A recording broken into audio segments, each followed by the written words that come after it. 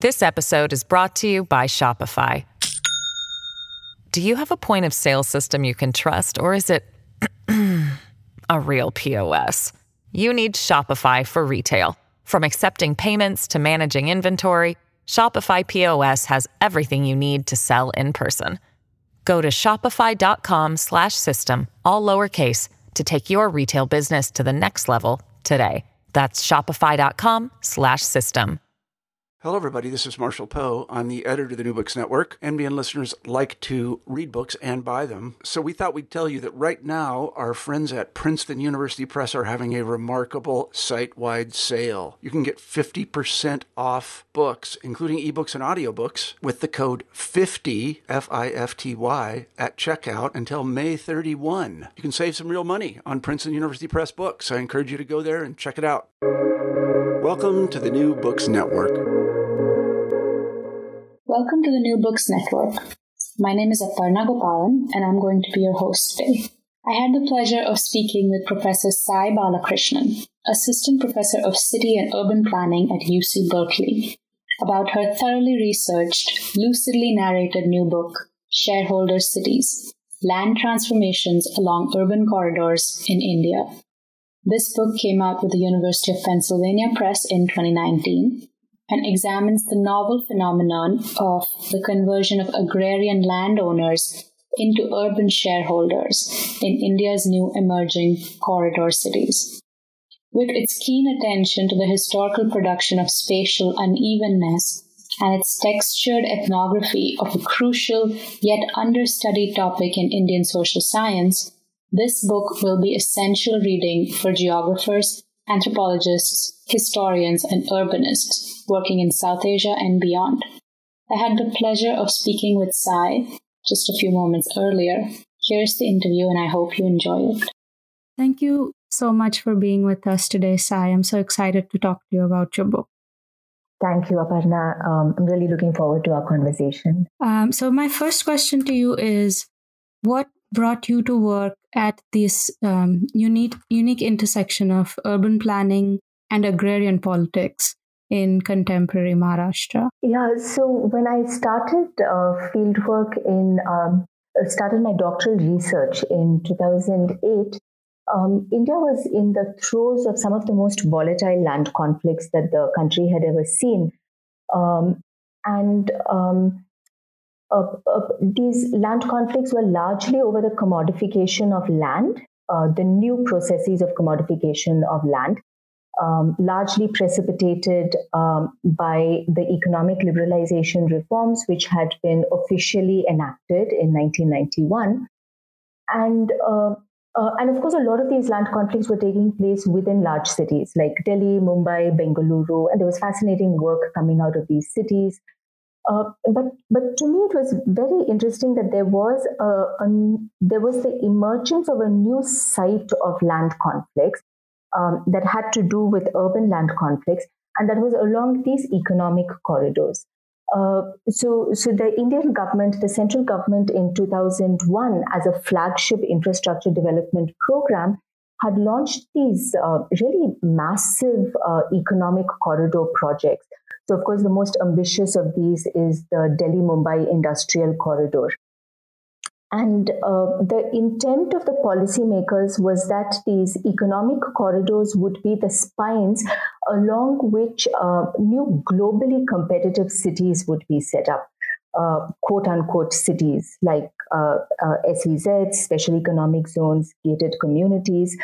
And of course, these were being set up on agricultural land. These enclaves were being set up on agricultural land. And to me, this was a fascinating new spatial form of urbanization because it really forces us to understand and theorize urbanization outside the territorial limits of the city.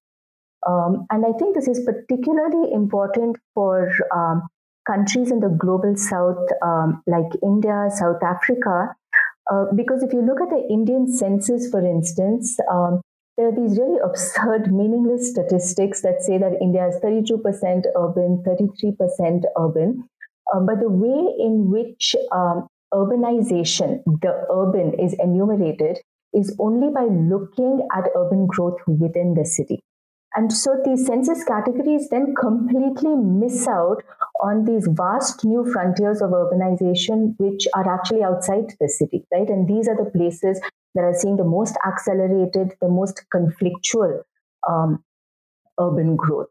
So to me, the research was really motivated by a new spatial form of urban change that I was witnessing when I started my doctoral research.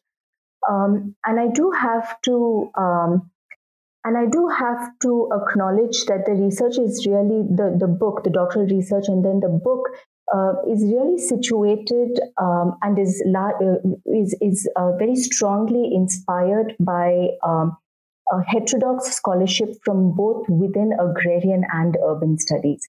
So when I say that I'm interested in new spatial forms of urbanization that also incorporate agrarian change, there is a longer tradition of this from within agrarian and urban studies.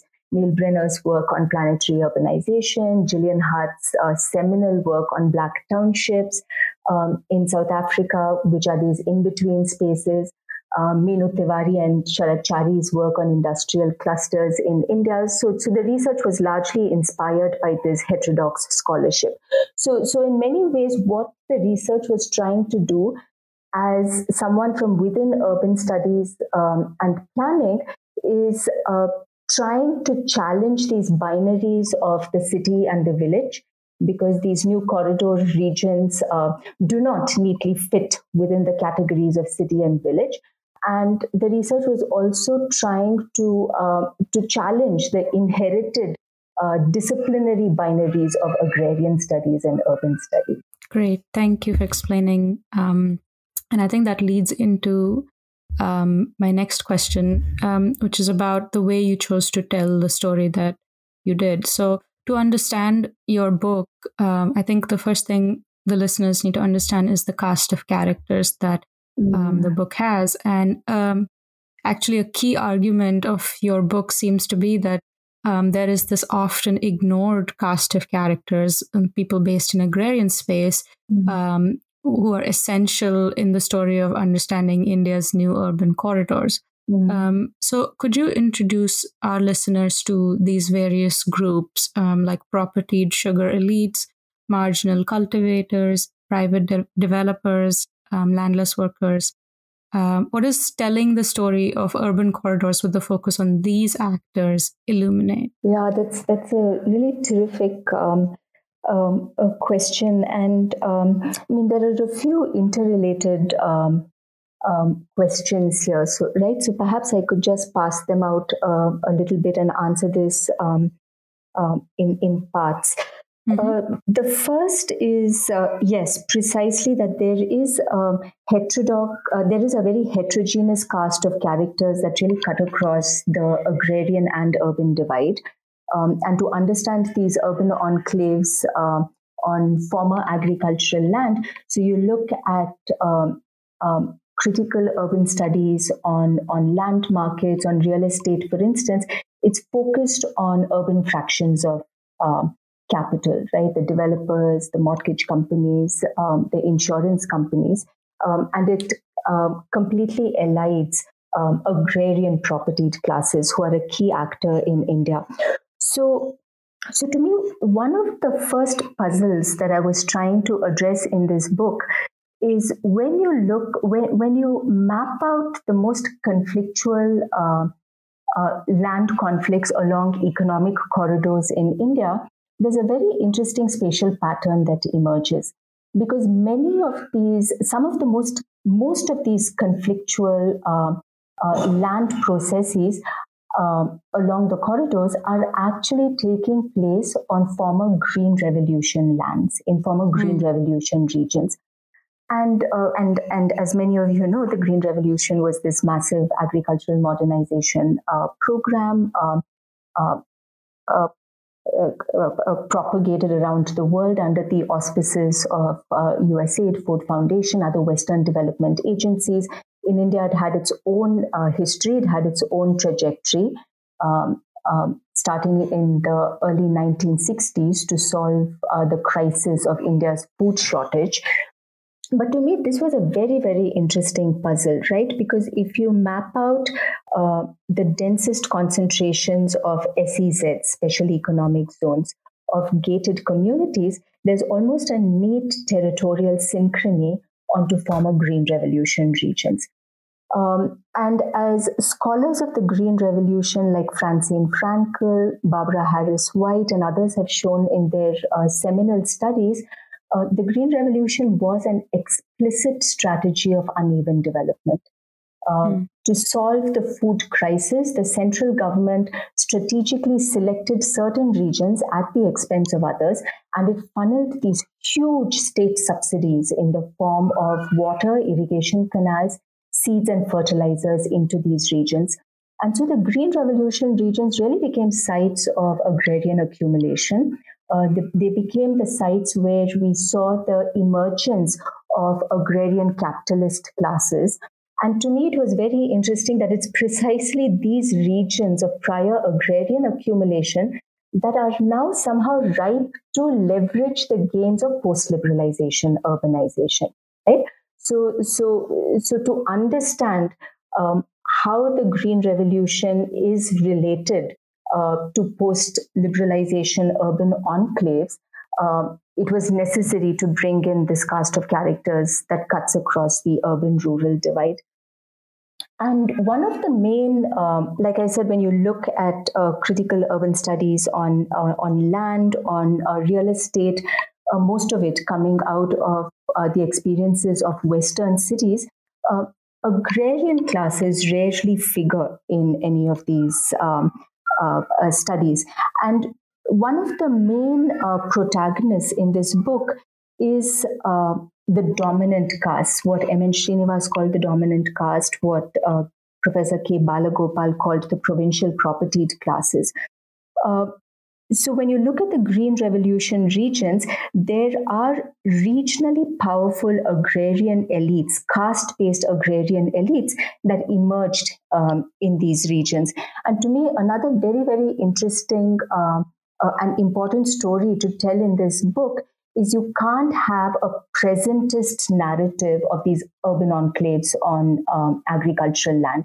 Right, so to understand the contemporary urban inequalities, the inequalities of these urban enclaves, you really have to historicize it and understand prior geographies of prior uneven geographies of agrarian capitalism.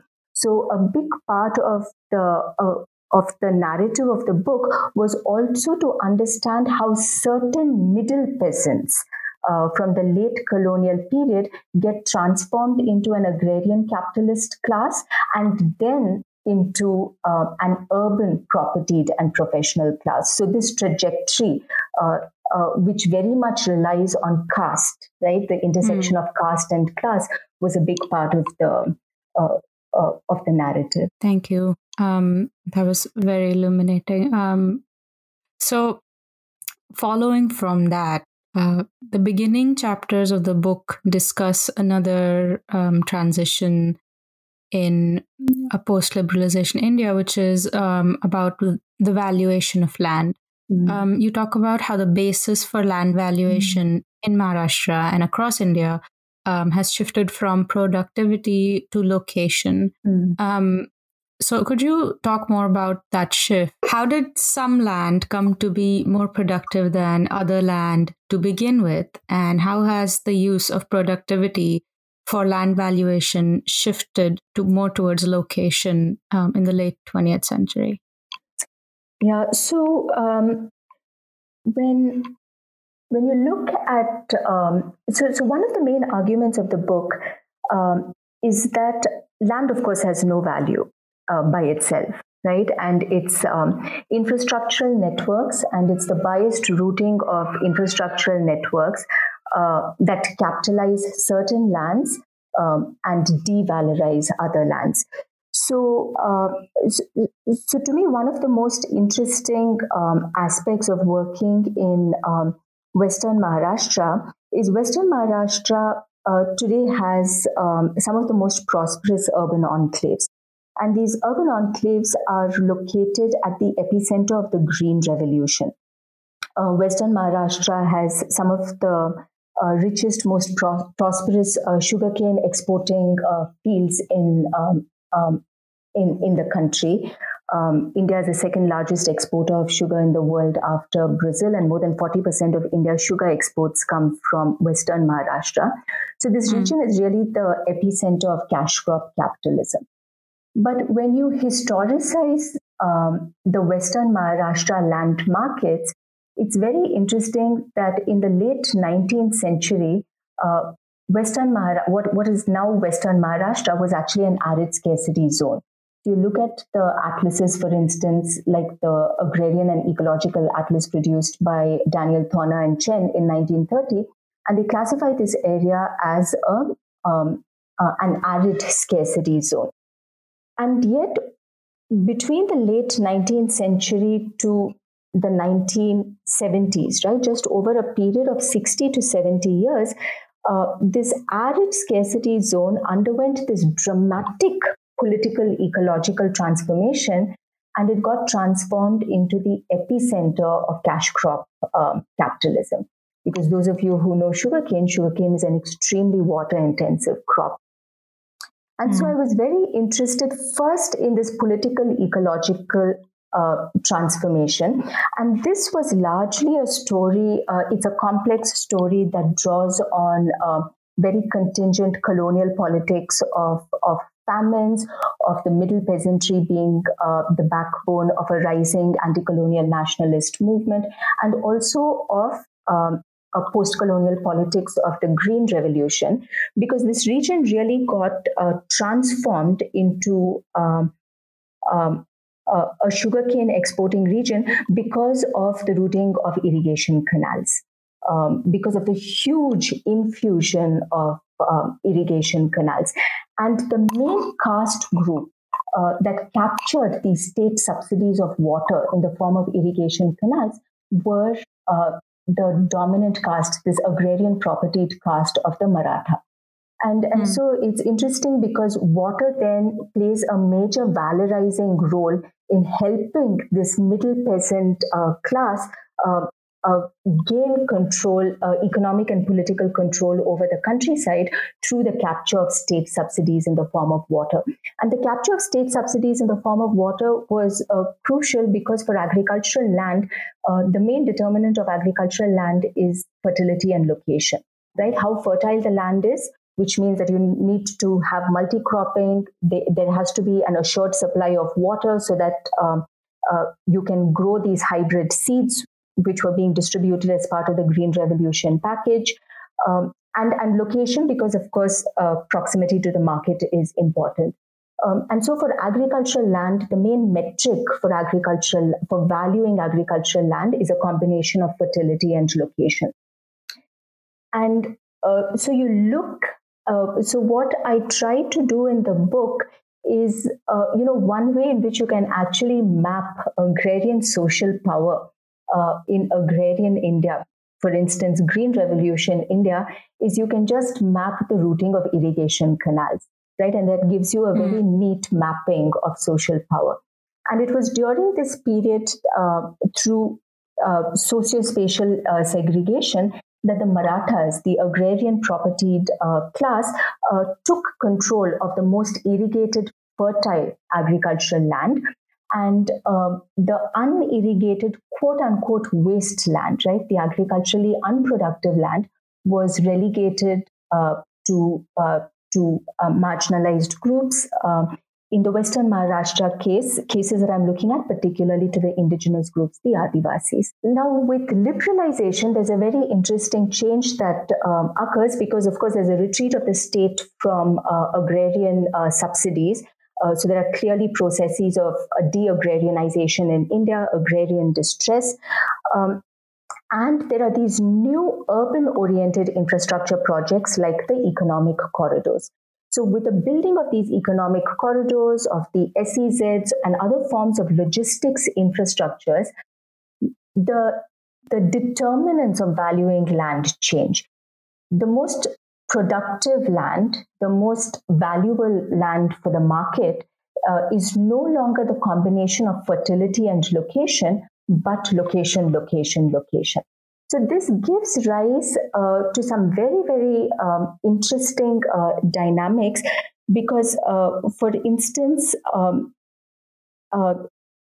you could have certain Adivasi lands, quote unquote wastelands, which are owned by Adivasis, which were fairly valueless just a couple of decades back. But now, because of their proximity to the economic corridor, these advantageously located wastelands can fetch a higher market price than even the most disadvantageously located fertile land, right? And so the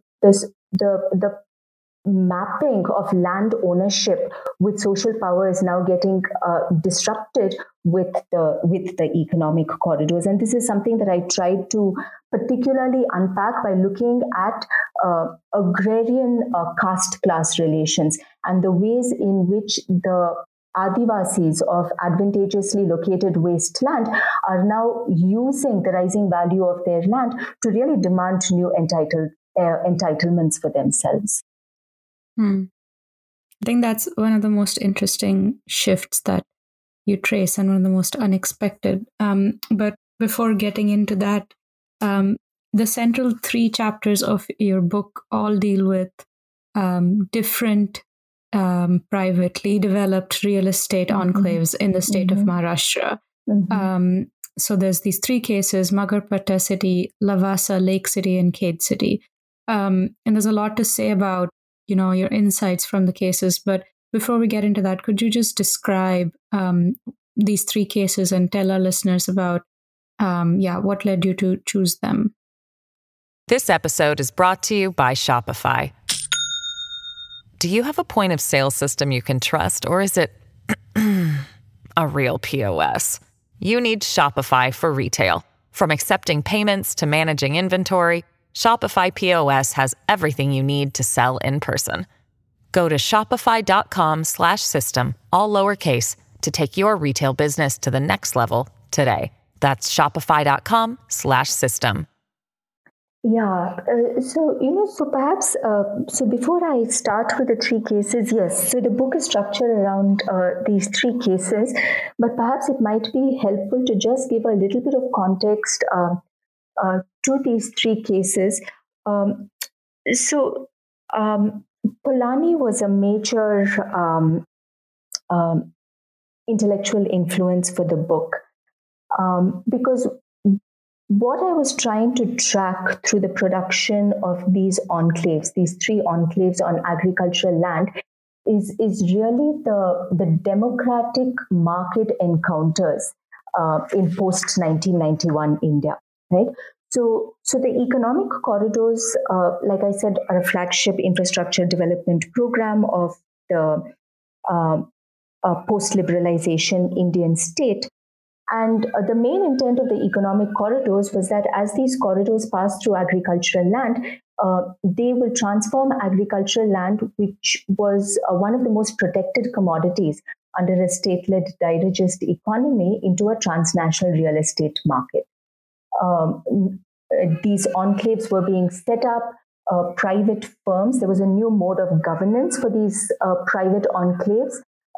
Because the traditional responsibilities of local governments, for instance, water and sanitation, garbage removal, these responsibilities were being taken over by private firms. So in many ways, what you were seeing with the economic liberalization reforms and the production of these corridor regions was enclosure of agricultural land and privatization of urban space. Right, so this would be what Polanyi calls the market movement, the marketization of land.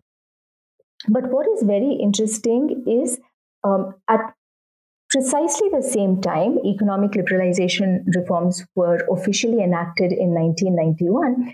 At precisely the same time, between 91 and 93, there's another set of reforms that are introduced by the central government, and that's the democratic decentralization reforms.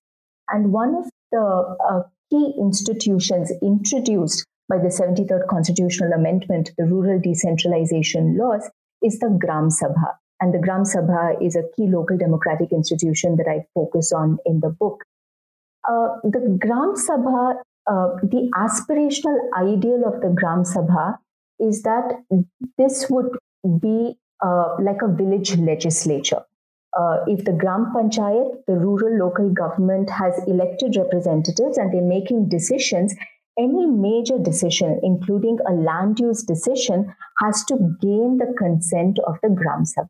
Right? So the Gram Sabha is envisioned then as this new democratic space, local democratic space, that's really allowing formally excluded groups, including women, scheduled castes, scheduled tribes, to exercise their voice in public decision making.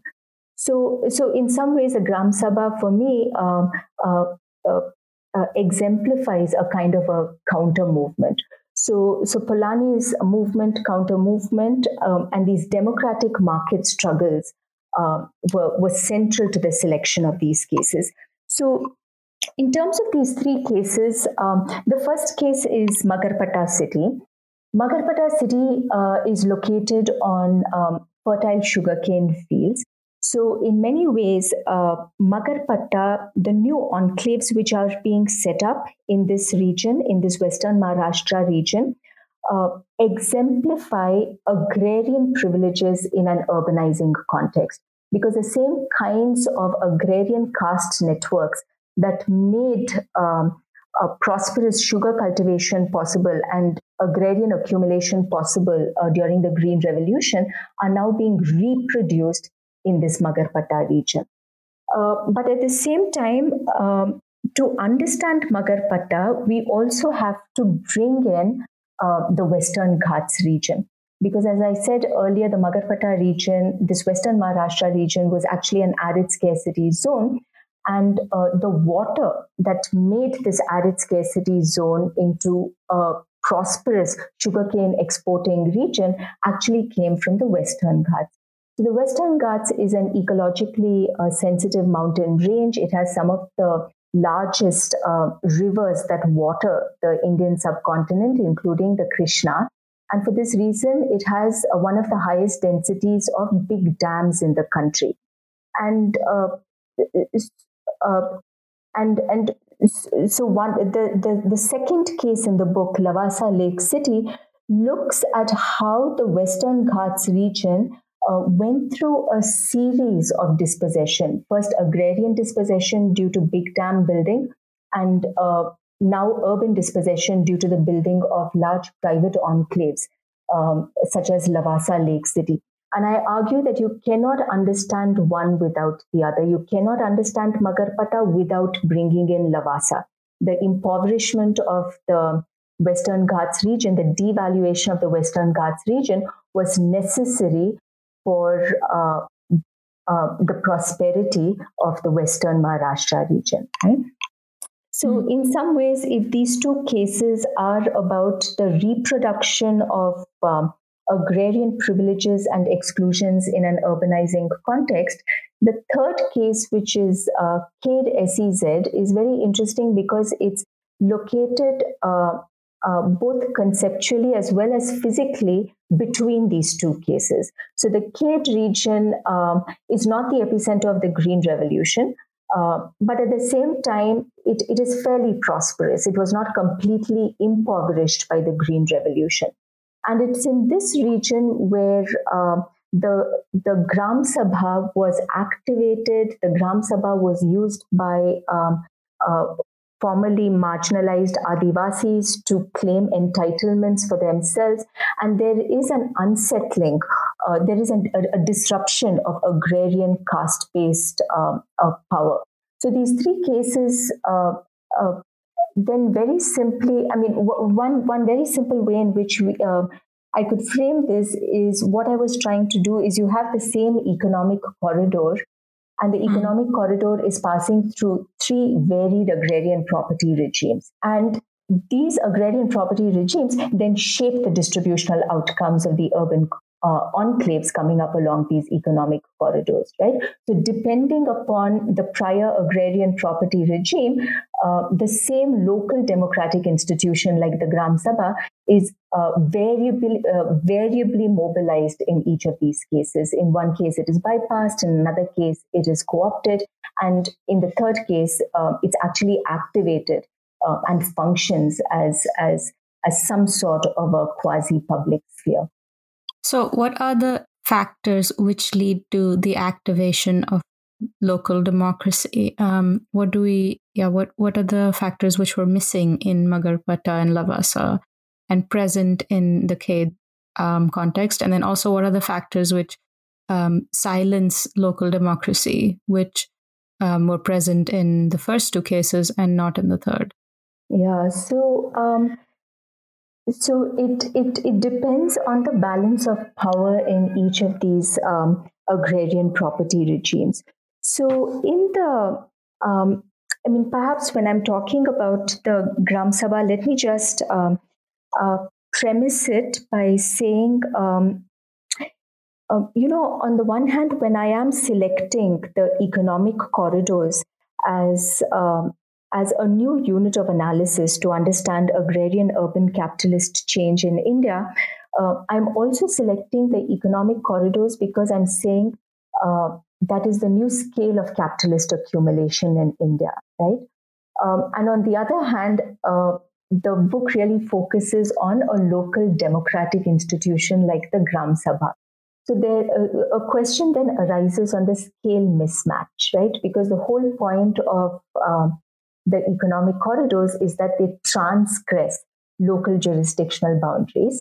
How then can local democratic institutions like the Gram Sabha be effective as counter movements in Polanyian terms? So I just wanted to place that upfront and say that, of course, I'm aware that we shouldn't fetishize the local, but at the same time, the scale of local governments is really one of the most powerful scales at which citizens interact with the state, right? And that's why the Gram Sabhas became are a very interesting counter movement institution.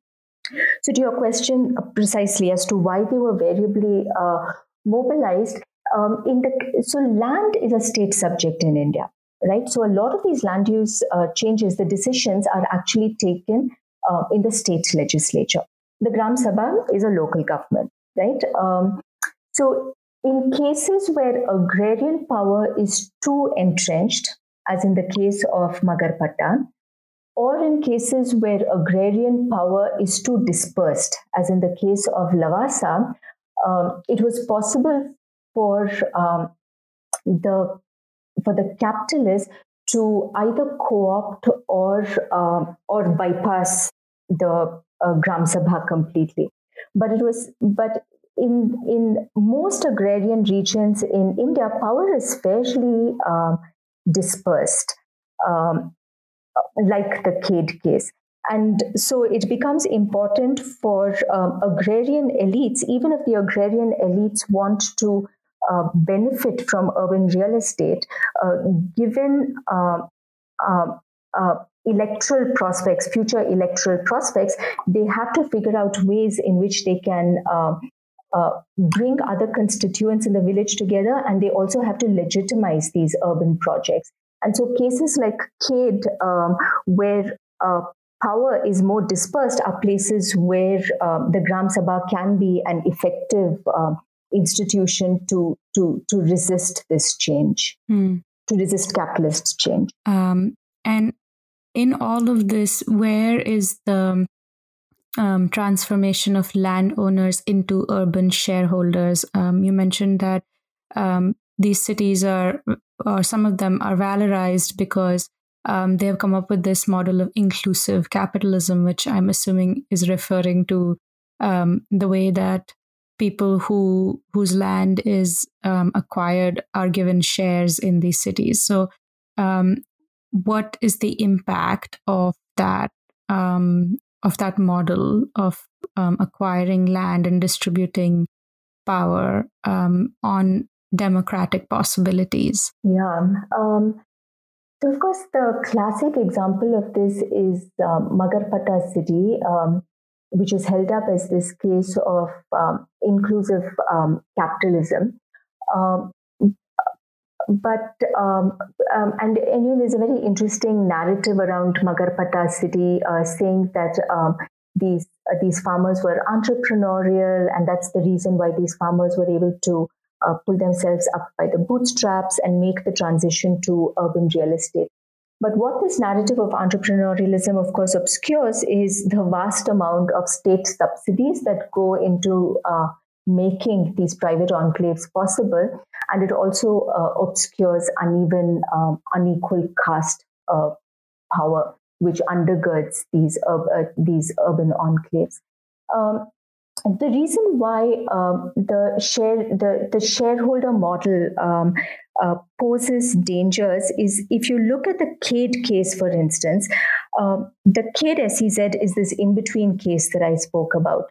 And it's a very interesting case because there was this private firm, Bharat Forge, which was looking for land to set up this large special economic zone. And they had initially identified fertile land in this cluster of villages, including Kanesar, which is in the Mumbai-Pune, the shadow of the Mumbai-Pune corridor region. When they identified this fertile land, the main opposition came from Maratha landowners. And the Maratha landowners were very wary to give up their fertile agricultural land because if the SEZ fails, then they've lost their only landed asset, right? And so they negotiated with a private firm mediated by Revenue Department bureaucrats, who are again very, very important actors. So the agrarian landowners, the Maratha agrarian landowners, negotiated with the private firm, and they decided to change the boundary of the SEZ to only include wasteland, right? And I think this is a very, very important, this kind of local politics, the messy on-the-ground local politics is very important to understand, because what the Maratha agrarian landowners were doing is they were actually, this was a counter movement, right, in Polanian terms. They were seeking to protect their fertile agricultural land from the risks of the market, and instead to give up wasteland, which doesn't pose any risks to them. And this is an important reminder going back to Polanyi, because Polanyi reminds us, when we think about markets and counter movements, it's not only the working class, it's not only the poor, those who stand to lose the most from marketization, who seek counter movements and who seek protection from the state, right? We have big instances, including 2008, where it's the big capitalist classes, it's the big business groups who actually seek the protection of the state through counter movements. And that's what was happening in this Cade SEZ case.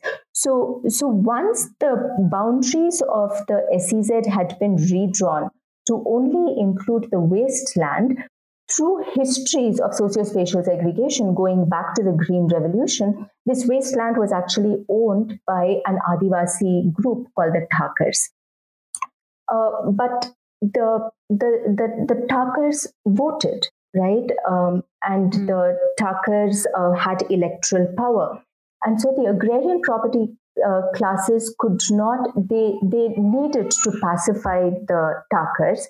And so there was a very innovative new company which was formed, where Bharat Forge, as the private firm, owns a major chunk of the shares of the SEZ, but 15% of the shares are actually owned by the Thakars, depending on the land, the wasteland that they gave up for the SEZ. Now, for many, this may seem to be a win-win situation, because the Thakars are reaping the benefits of urbanization. They are getting dividends from this SEZ, but the danger of this kind of a shareholding model is that it silences the voices of non-propertied constituents. So in the Thakar settlement, the titles in this particular region, the Thakars have private property rights. They have titles to their wasteland, and the titles were held by the younger generation men. Most of the women within the household were very unhappy that their husbands had agreed to be a part of the SEZ because this commodification and privatization of their wasteland now meant, for instance, that they didn't have goats any longer. And with the inflationary market, they didn't have milk to feed their children. Senior citizens, people in their 70s and 80s who were reliant on dairy cooperatives, who had livestock, they were also very unhappy because of with the privatization of land. They had lost the only livelihood that they were familiar with. And so all of these intra-household inequalities got further exacerbated because the title was held by the male head of household. But I also have to point out that this region that I looked at in Western Maharashtra has a fairly low incidence of landlessness. Right? But of course, you go to other regions in India that have higher incidences of landlessness. And what you're actually perpetuating with this kind of shareholder city model is a form of property citizenship, right? That you have a voice in public decision making if you're a landowner. So I guess what we usually typically, once we've taken up so much of an author's time, try to conclude the interview with the question of what is next. Now, I ask this question, of course, knowing full well the world we're living in, and how what's next may very well be just some R&R. So, what is next for you in terms of research, in terms of teaching, in terms of what's happening in the world? Yeah, seriously. I mean, if there's one big lesson for a planner with this pandemic, it's that you can't plan, right? You can only plan for uncertainty. After the book came out last November, and unfortunately, the pandemic hit. And for those of us in India, we've been witnessing a really brutal series of lockdowns. And more people have died in India. More migrants, poor migrants, have died in India because of the lockdown than they have due to the coronavirus.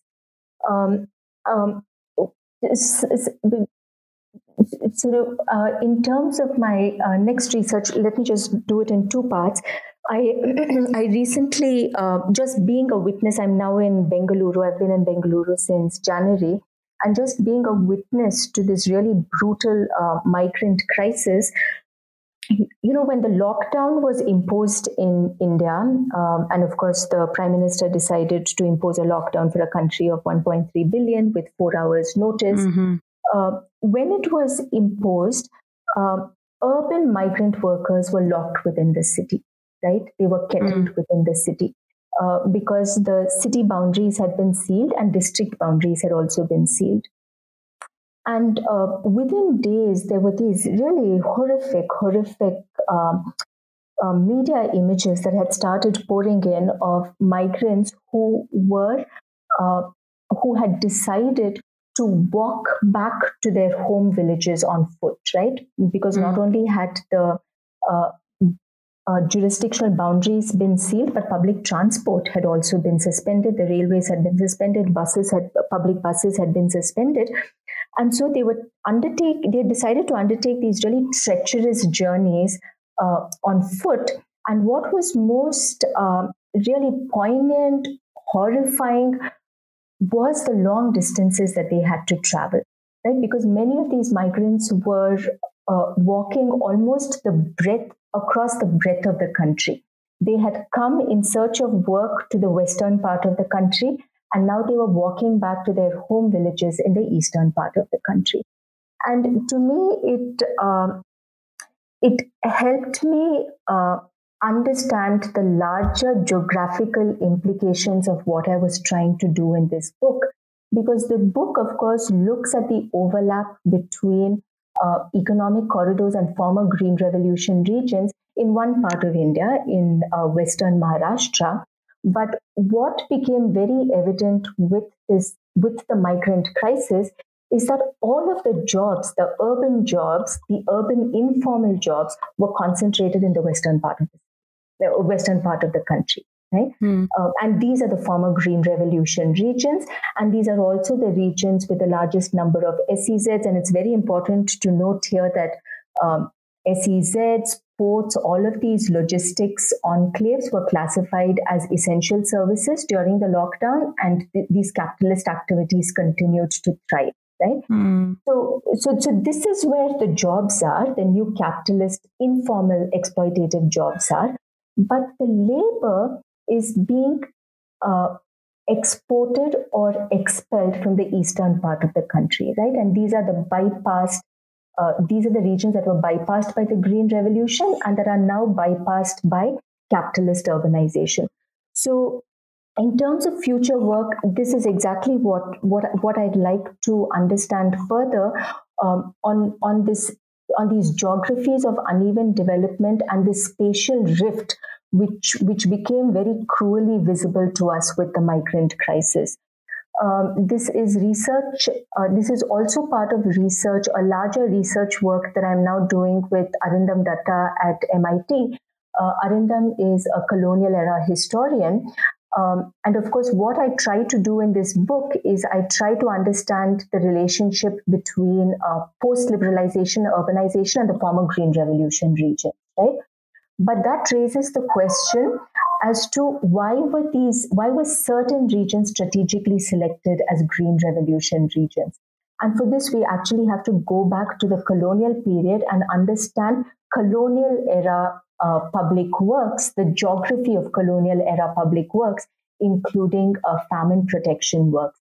So Arindam is a colonial era historian. And so we've been working on this for 2 years, and we hope to start writing a book manuscript next spring, which really looks at the new geographies of uneven development in India, that very carefully tries to understand this concatenated series of unequal infrastructural developments from the late colonial period to the contemporary moment.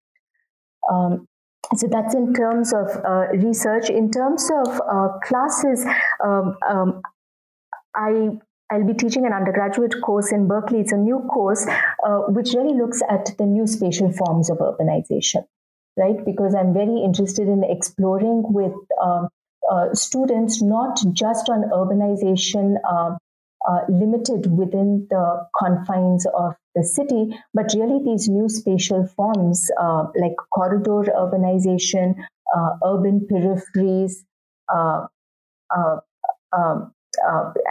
the new dispossessions across the agrarian-urban divide.